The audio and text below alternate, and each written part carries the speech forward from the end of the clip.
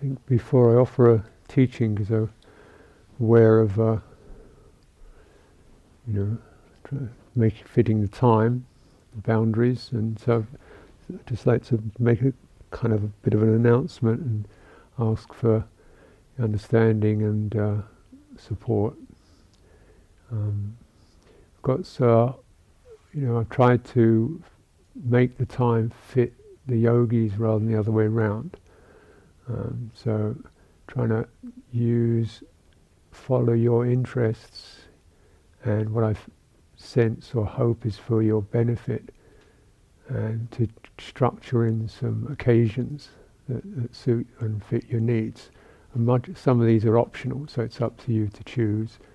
And if as we're looking at this, Oren and I are trying to figure out what can we fit in. Yeah.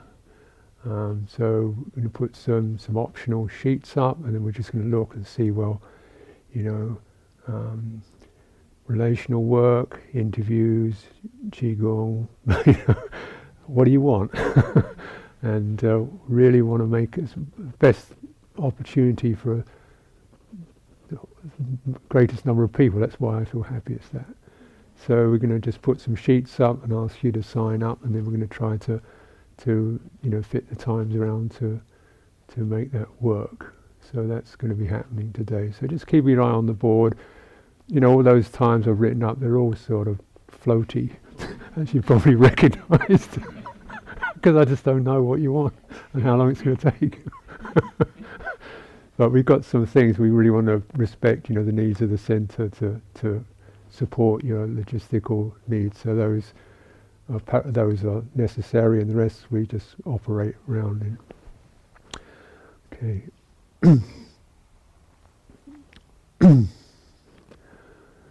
Namo tassa bhagavato arahato samma sambuddhassa. Namo tassa bhagavato arahato samma sambuddhassa. Namo tassa bhagavato arahato samma sambuddhassa. Buddhaṃ Dhammāṃ Saṅghāṃ namasāmi.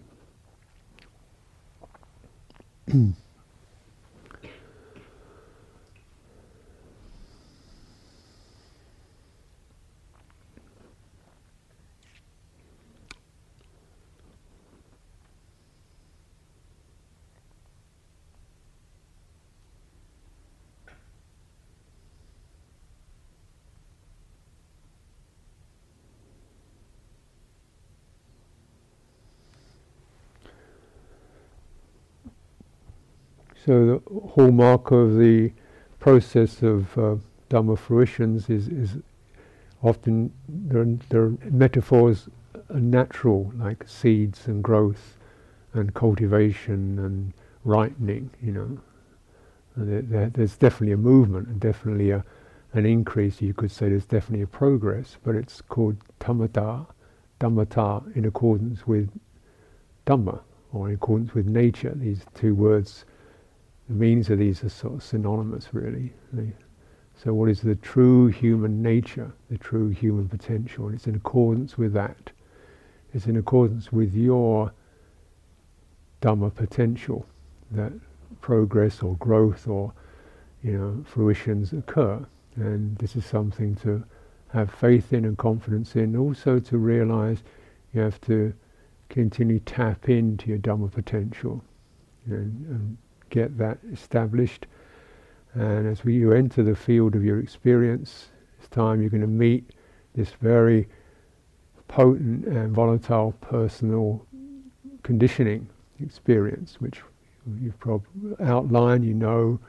The performance, the exclusivities, the driven quality. These are all just absolutely standard features of the landscape, not yours really, but you get formed in that shape. And your personality is bound to be formed in that shape to a certain degree or another, because how could it be any other way? You're plugged into this time, this place, this society. That's what you get formed in. And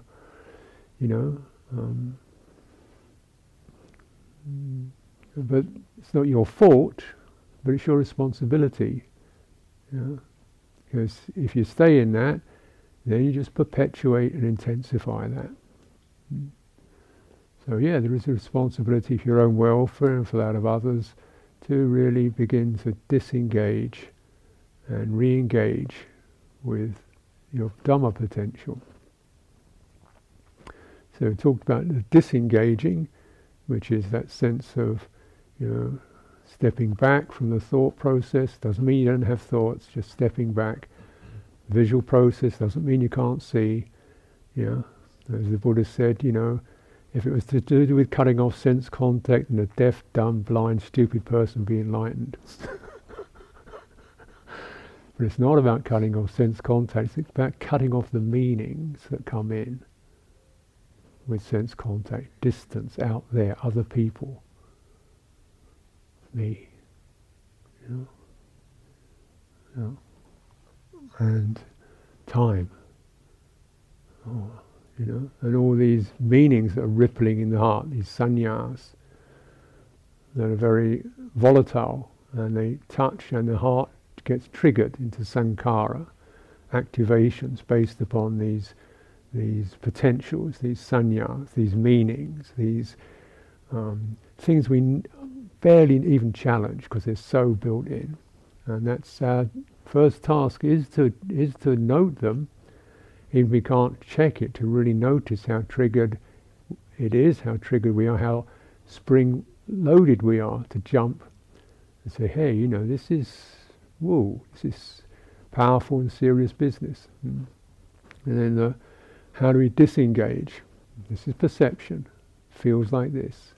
And essentially the disengaging from that is this quality, beginning a careful act of faith, there could be, and then careful attention. Let me just get some perspective on that. This incredible scramble of thought, this is anxiety, isn't it? This incredible welling up is fear or rage, anger, craving. Just this kind of disengage, and then you re-engage with careful attention. And careful attention, this is where thinking is not a bad idea, but it is very much this thinking that is, we use the potential for thinking, which we all have, and we plug it into Dhamma. And then so it's really not such a good idea to somehow taboo thinking. We're not supposed to be stupid. But though you disengage from the compulsive thinking, what's really going on here? What's the meaning of this? You distill the meaning. Some of the meanings are just so obvious in a way, not good enough, can't make it, whatever. And then the skill, could the heart touch that? Could the heart touch this? Could the princess kiss the frog? This kind of rather loathsome, pathetic, disgusting creature. And of course, in the fairy story, as she kisses the frog, he turns into this lovely prince or something or another. Well, I've sometimes been tempted to kiss frogs, but so some of these terrible things that we feel rather ashamed of, or how can we be so stupid and pathetic to still be like that? And then you just have to kiss the frog. So then it's taking it into the heart, and the heart, clearly it's not comfortable at all. But then this is where you really get a sense of, you want to be comfortable, you want to be ignorant.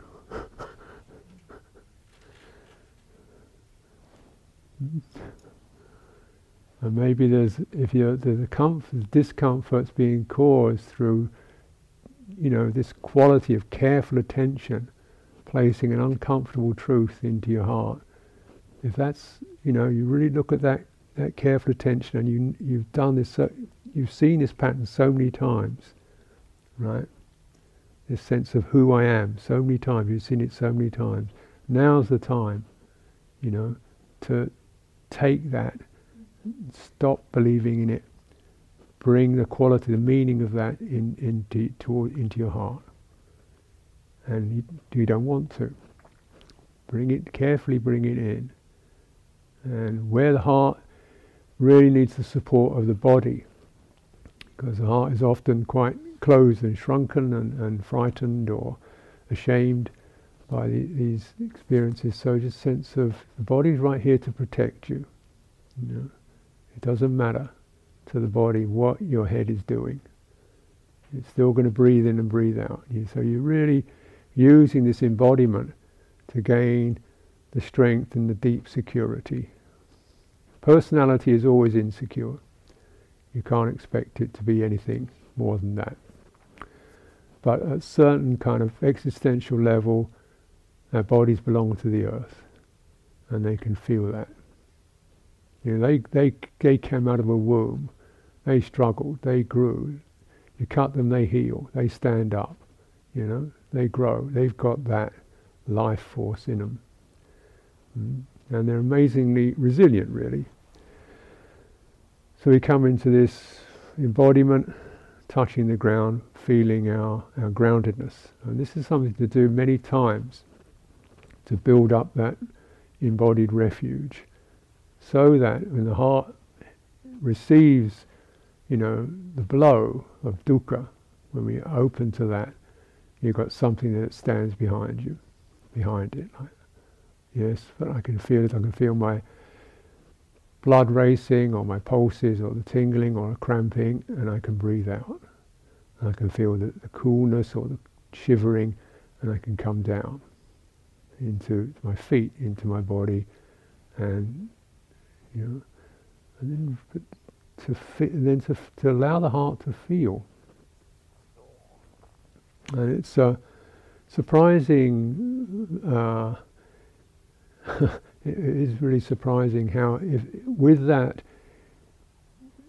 the heart will actually do the work. It'll open up.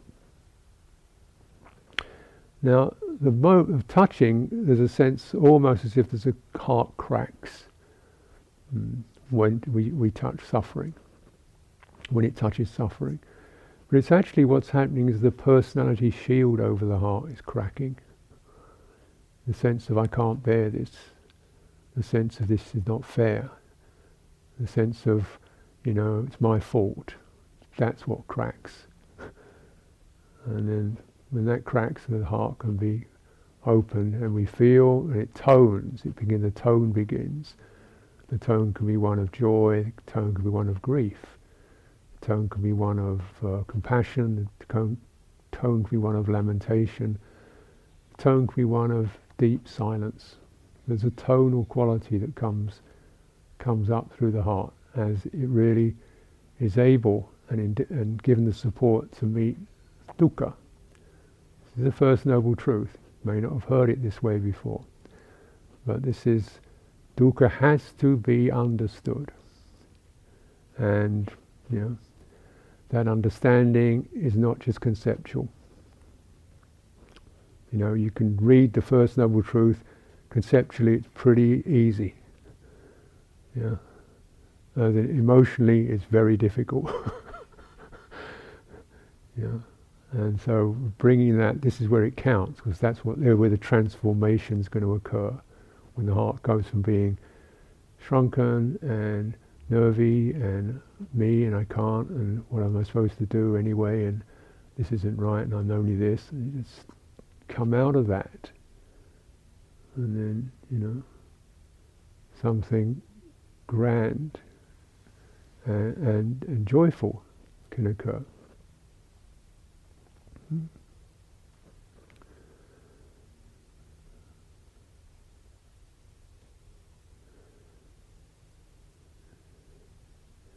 The Buddha gave the image of, say, somebody, says, well, we've got this deal whereby we'll stick 100 spears into you in the morning, 100 in the afternoon, 100 in the evening. And this will go on every day for 100 years. And he says, if you shake hands on that deal, at the end of 100 years, you get the full realization of the Four Noble Truths. He says, if someone offers you that deal, shake their hand. Because the joy will be worth it. And you're thinking, I don't fancy it, I don't like that deal. But you've been having 100 spears stuck in your heart every day already. Just because there wasn't somebody out there doing it, you've been doing it. So now's the time to close the deal.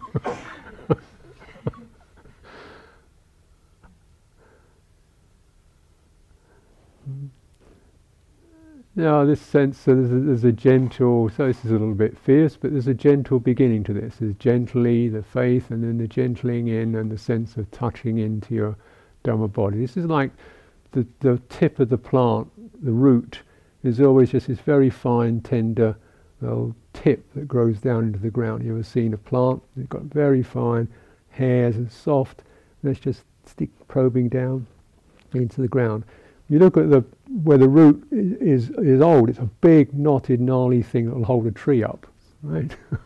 But the end of it is this very delicate, sensitive thing. That's the green pit, yeah. And that's so we send that down, yeah, and we begin to take up nourishment from our Dhamma body. And as you do so, you know, the strength comes up into the root and it becomes strong, and it begins to hold. Till the root is much more than just a nourishment system. It becomes something that will hold a massive tree upright in the ground when the wind blows. And in Dhamma practice, this is called developing your parami. Yeah. So we've looked at the list of the parami, and they're just opportunities for this kind of development, whereby you touch into something, you think, yes, that is beautiful. Generosity, giving heart, beautiful. Yeah, you do some, and you do some, and then you feel this is beautiful, and you do some, and it's not just material things, it's hospitality, you do some, service, you do some, offering attention, advice, loving kindness, you do some. And you feel, I can't do that. I mean, I don't know what to do, but you just do it. And you just keep doing it. I can't do it. I know what to do. Just keep doing it. And eventually this thing in your head stops. And you just do it. And then the root is strong.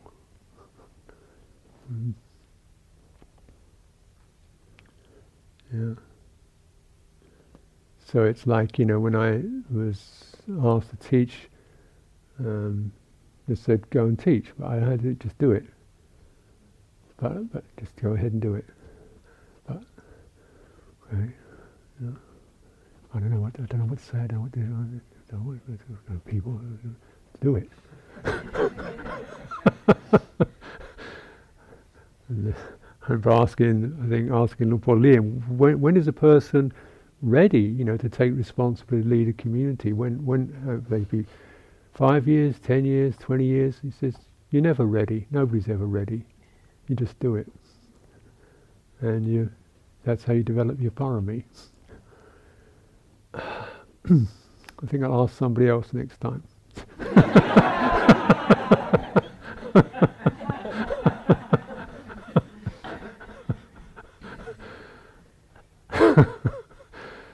So we meet that because as we come into the cultivation of the parami, it's certainly lovely, beautiful aspirations, aren't they?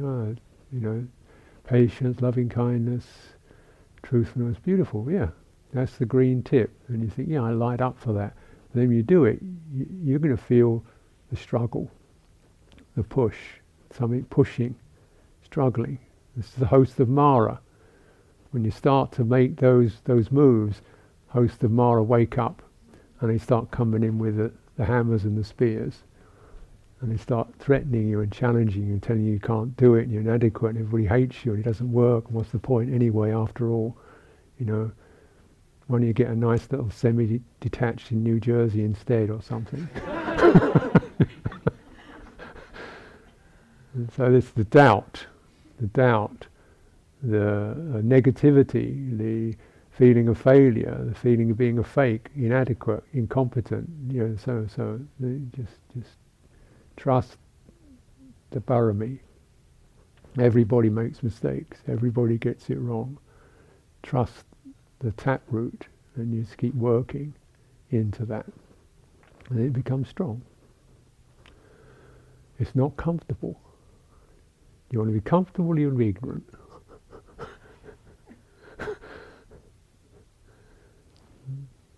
Challenging the doubt. The voice of doubt is one of the Mara's loudest voices.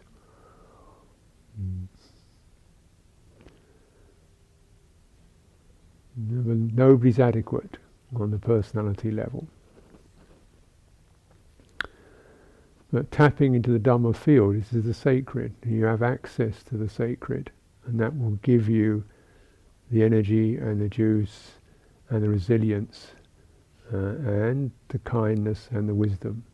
You keep tapping in to that. You know? So it starts soft. We need the softness just to give us the nourishment and the support and the companionship. Recognize when we all begin to constellate the quality of integrity, morality, kindness, just simple qualities, and we do this in a group, there's a tremendous richness in the field. Does this make sense? You know, it's not just nice people, but there's a field of the potential that we're all constantly, as best, you know, as in accordance with our karma, trying to potentize and actualize. And that's not just be contained in a skin bag. You know, that hearts are not contained in skin bags. They emanate, they radiate, they suffuse, they pick up, they sensitize. And even when we can't even figure it in our heads, it's happening. And so we begin to, hearts begin, their nature is to, the function of heart is to include. Function of brain, which is useful, is to differentiate. This, that, which is also handy. But the function of, some things it cannot do. One thing it cannot do is it cannot embrace. Heart's capacity is to include. And it just does that. It starts as it comes out, it grows, it wishes, it inclines towards congruence, harmony, touching, feeling, being sensitive, relational quality. That's its nature. When you have a field like this, it just goes ahead and does it. And it starts reaching round. Now this is something that we can touch into and begin to own up to. We are affected. We do have warmth and kindness for each other. Somebody has kindness for you right now. They hold you with a sense of respect and care.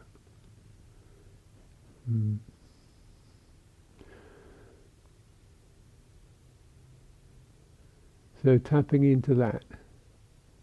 So this quality of metta begins, you know, it's not even something I do, it's something I sense is in my field. Does this make sense?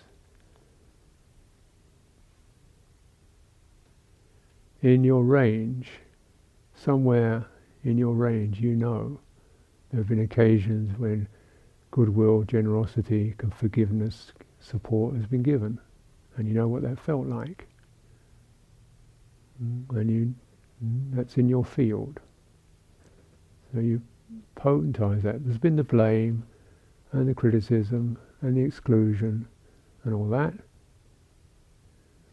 Don't give attention to that. Give attention to where there's been goodwill, forgiveness, openness, friendliness. Give attention to that. Giving attention potentizes, affirms, amplifies. Dwell in that, and see what happens. This is where you're beginning to cultivate your parami. It's not like a personal parami. It's transpersonal. Not like I'm such a nice guy. But one can have access to that Dhamma potential. And then, the more one has access, that gives it careful attention. Just by starving the potentials of ill will, of fearfulness, of inadequacy, just starving those, they begin to wither. And the potentials for goodwill, for allowing oneself to be loved, which is very difficult for a frozen heart, that just becomes a little more possible time by time. And then, of course, much easier is to generate that towards others. So this way you just start to massage the heart. Goodwill towards others, fairly easy. Towards myself, well, remember the occasion when it's happened and something does take it in. And so then you don't have to think about it, just let your heart be massaged by that. It has its effects. But one needs to do it repeatedly, because there's probably been at least 1,000 spears of ill will going in there. So this is something one has to, touch 1,000 times with goodwill. Just keep doing it. It's never wasted. Doesn't matter how long for. Doesn't matter. Doesn't matter how many times you get overwhelmed with, ill will towards yourself. Doesn't matter. Just do it again. You just do it. You don't get impatient with a wound. You just keep healing it. And then, so this quality of the metta is like the beginning of the heart massage, just squeezing and pumping it into life. Strengthen it. We begin to meet the suffering. Karuna, compassion. One is actually, with that increasing heartfulness, there's a recognition of the distress, which is not just something wrong with me. We begin to recognize that the human field is very disturbed, dissonant, and so on. And you kind of begin to open to this, the suffering, both as it manifests in this being, manifests in other beings. It's the same sign. It's this being, that being, her, them, near or far. It's the same quality. The crushed, the overwhelmed, the excluded. And it's not comfortable, but you're open to it. You want to open to it, because that cracking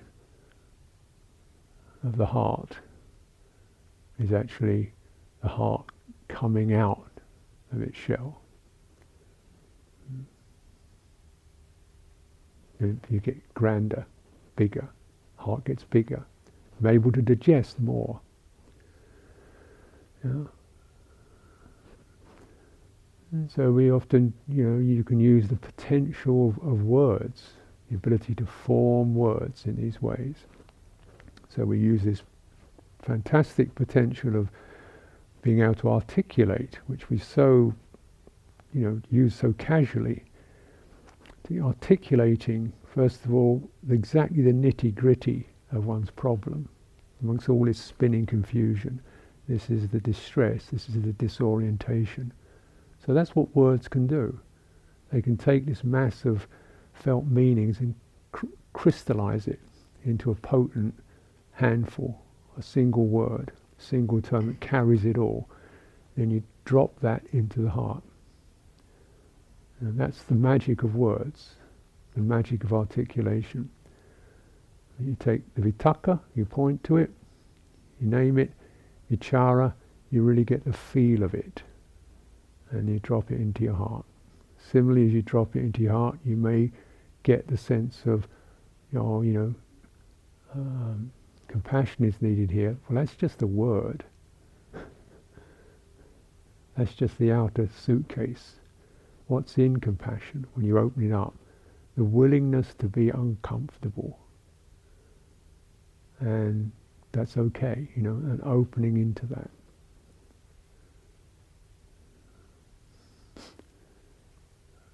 And whatever tonality can do that, whatever tonalities occur. And when we contemplate, we open up to the human field, we recognize, it's not comfortable. Sometimes it's very, very uncomfortable. We look at the devastations of millions of animals who weren't very comfortable about getting slaughtered. Devastations of human beings who weren't so comfortable about getting, butchered, captured, raped, shot, lynched. That wasn't very comfortable for them. So, me being uncomfortable about it all, nobody's comfortable. It's not appropriate to be comfortable.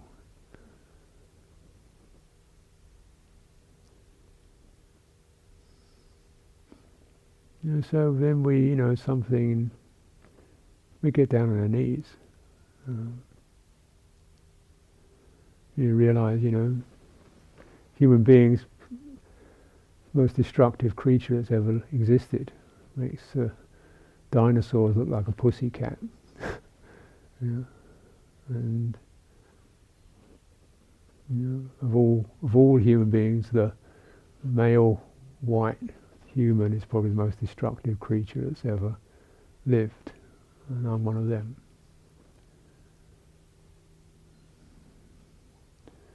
So I'm not comfortable. I don't expect to be comfortable.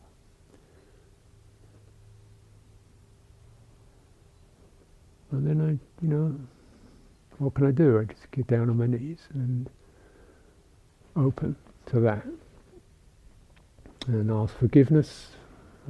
Personality really hasn't done much harm, but also I'm part of the field, so at least I can do that bit, and I can try to live as a response to that, some of that. Then it's then it kind of way like it's meaningful. I know where I am. I know where I am in this human plane, not just as a nationality or a place or an identity. I know where I am as a human heart in this domain, and I know what my role is as a human heart in this domain. And it's not a matter of right and wrong. It's just what is the heart's requirement, potential in this human domain. It must be, to open and to be some sort of conduit for goodness. I don't have to think about how good I am, or whether I'm good at how much I can do. And so if I don't bother, you just open and let it express itself in accordance with the limitations of this vehicle and this time, this place. And time eventually doesn't really matter. Time is just the construction anyway. You just plug into the field through this life and see where it goes. The Dhamma potential. Time is just the construction. And we're not, chitta doesn't move in time. But it is profoundly moved by karma, by potentials. That's what it moves in. So potentials for good, loosely speaking, potentials for Dhamma, potentials for ignorance, potentials for hatred, potentials for fear. It definitely moves around those. That's its territory. That's our territory. Yeah. It's not a piece of geography or even a piece of history. It's our territory. Is that, and it's not even a person anymore. The person is just the construction.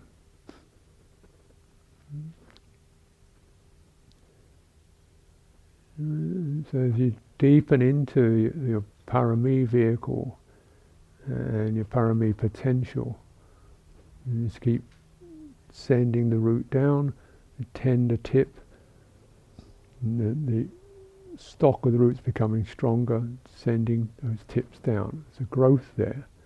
It begins with the tenderness and it comes into the strength. And the strength braces and supports. And then we take the blows, the wind, the pressure, the push, and you've got some anchoring. And exactly, you find your way, but I don't think any of us is rubbing your hands with glee at the idea of more suffering.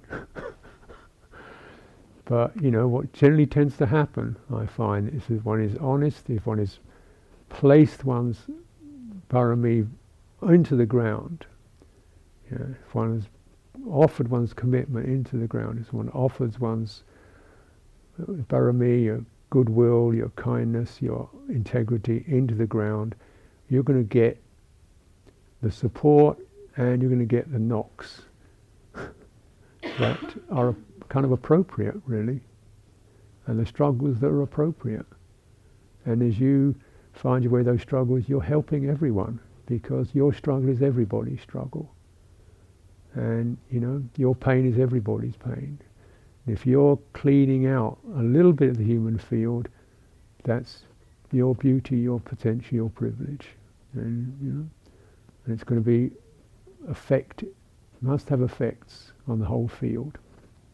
You get what's called accumulation effect, tipping point, where the collective begins to turn. As we're witnessing at this time, in this particular piece of history, you're seeing these tremendously, what do you name it, but some very challenging forces. Whether you can't say there's no sense of strife and division, whichever way you want to look at it. And what is needed is the strength and the deepening into integrity and speaking it out. And one finds that's what's kind of happening. And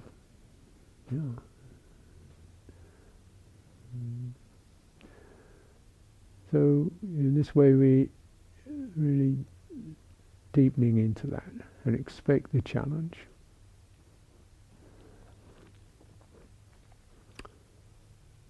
There's quality of compassion, strengthening, but remember there's always still the thought that however strong you get or feel you have to be, which I'm sure many of you have brought forth that strength to deal with, the desperation in your families, in your people dying, in your friends getting addicted or struggling and so forth. You've had to be strong.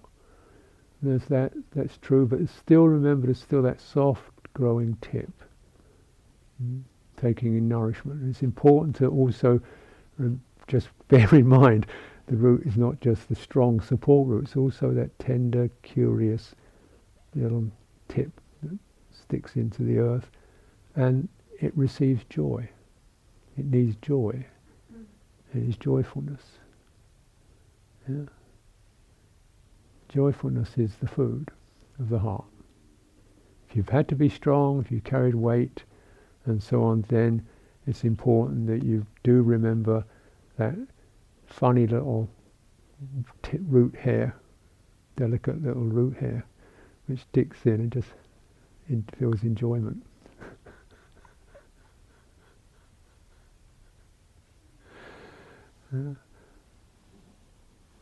To enjoy, it's to be joyful.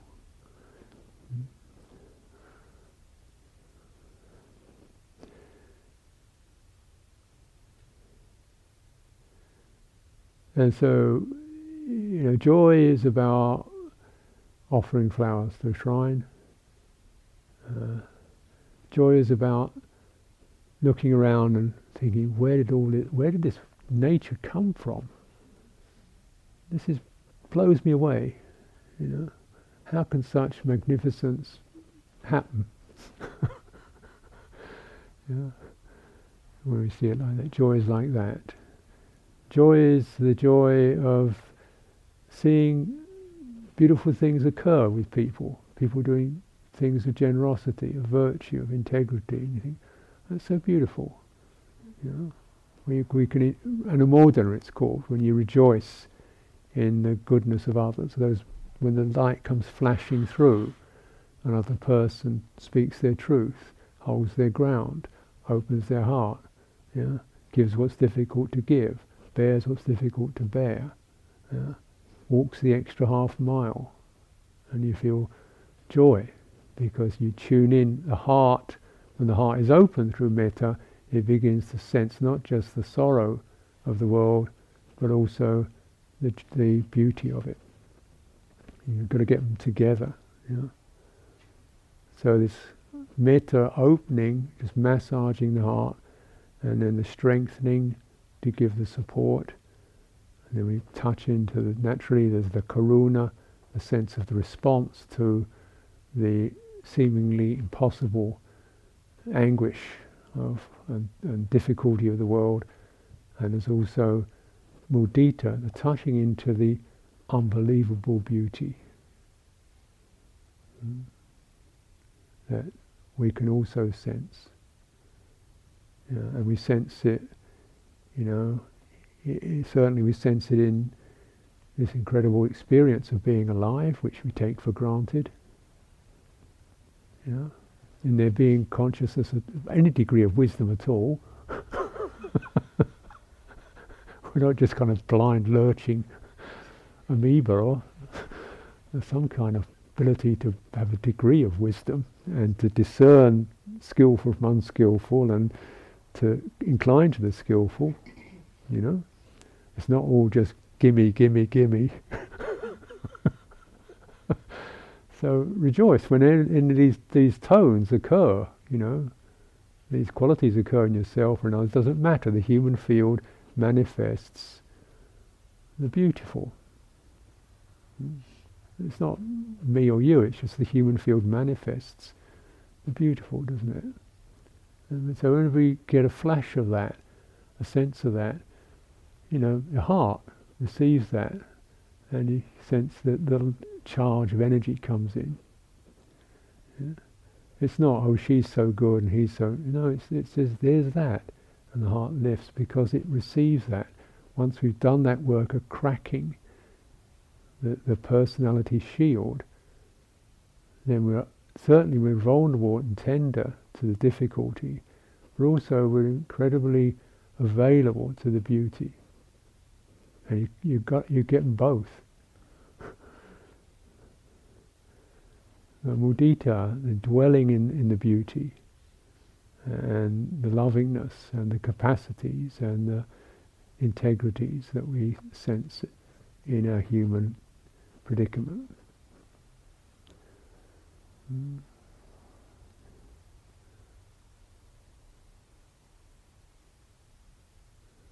of course, upekkha, equanimity, the most difficult to really feel clear feeling for. Perhaps it's just the nature of the English word.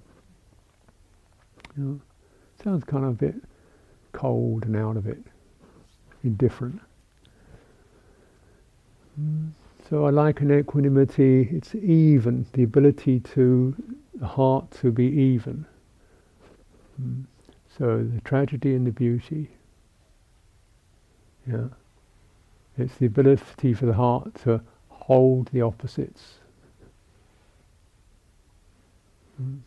Not to just swing into the tragedy or just to get intoxicated with the beauty. It's the ability of the heart to hold the opposites and stay in the center. It's like, upekkha is like the keel of the boat in this bobbing human ocean. And the keel goes down, and we know as the keel is deeper and deeper, the boat is firmer, but the boat is never rigid. It's not out of the water. It's in the water, we feel the bobbing, and yet there's that even keel going all the way down. Keel is perhaps the least interesting part of a ship, isn't it? Nobody sees it. It's not a nice shape, it's not painted, but upekkha is like that. Nobody really likes upekkha. Metta is nice, but upekkha. But this isn't about being nice. This is about being sane. And so we deepen that as we recognize all of this, and that none of it really is personal. Personality cannot experience upekkha, it's not big enough. But one can gradually over time cultivate equanimity towards one's personality, which is bobbing this way and that way, going up and down and wavering, because that's what it does. It's a boat, you know. It's quite a small boat really in a vast ocean. So it does tip and rock and shake, and you know, but then there's the keel underneath it, if we can deepen it. Otherwise it flips over. Yeah, and a lot of this stuff is just really feeling those tipping currents. Yeah? When you want to, oh, everything's so wonderful and have fun and great time, and it crash. Oh no! And then, you know, or the opposite extreme, just going into misery and despair. What's the point? And useless, getting angry and nasty and fed up and depressed. No, that's not it. You know. So certainly there's those powerful riptides that can push you into any of these extremes, but naturally, of course, you know, the Buddha Tathagata holds the middle course, and it's not a narrow, fine line middle course. It's a vast, yeah, because of the depth of the keel. The Tathagata is unshaken, abides resonant with the suffering of beings. Tremendously giving, generous, bestowing, the Tathagata remains unshaken because of the depth of the equanimity.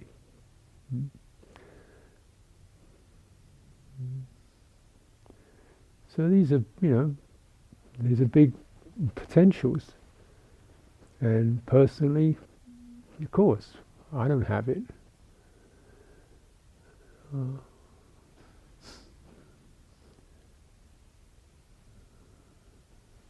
But increasingly one can, in terms of one's awareness and experience, one can begin to come through that personal fog and tide into this deep potential, and increasingly trust it and open to it and receive it and say, I'm prepared to take the knocks that it's going to bring to me, because what else is there to do?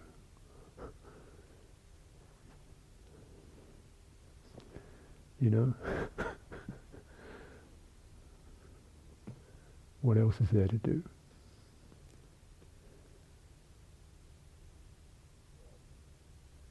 So in this way one's faith becomes an alignment, becomes a confidence, becomes even a conviction. And conviction is an interesting term, isn't it? Is it a prison sentence or what? So no, once this has occurred, once it's starting to ripen, you are in. And when you're in, you're in the wilderness now. Yeah? And now, you know, it is. You know, it's the wilderness, and you know, you've got to both be strong, and you've got to survive, and you've got to know how to pace yourself, and you've got to know how to get nourishment. You're in the wilderness. You don't know how long it's going to be. You've got to know how to nourish yourself. You've got to know how to take shelter. You've got to know how to be resilient.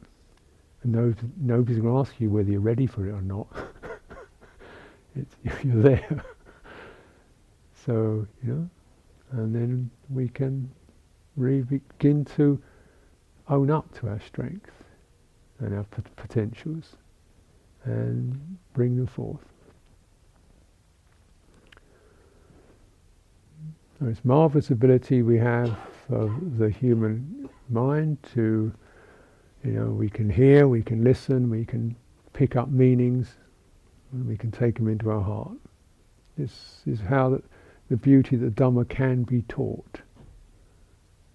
This is itself just marvelous. You know, when the Buddha had something happened, and he was able to get some words around it and present it, and then it's up for us to take these, you know, suitcases the Buddha passed down. You've got to open them up and see what's in there, and you've got to put the contents in the right place. Don't just put the suitcase on the shelf saying, nice suitcase, I've learned it all. You've got to unzip and take it in. What really does metta mean? Is it just really lovely, or just the sense of the getting the heart alive and priorities? First priority has to be get safe. If you're not safe, you're not going to have a foundation. If you don't get your root into the ground, it's not going to grow. Where's the ground? Get your root in there. You know, get it to drink in and let it come alive and let it probe. When it probes, you'll feel a strengthening effect. And then you're going to have to take some of the push that's happening. Keep this, you know, but it's going to strengthen you. This is the way that parami are developed, graduatedly, incrementally, steadily, and the fact that there is not just the notion, the teaching is given, but the teaching can actually, is potentized by you. It's not just a set piece of words you put in your head, it's something that's potentized by your living experience. You are the juice of the Dhamma. It's potentizing your experience, and it's going to gradually grow in your, when you put it into your heart. That's the only place it's going to grow.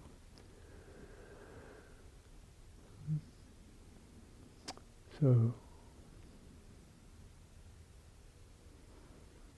recollect what is useful in this brief presentation, and opportunity to continue your practice.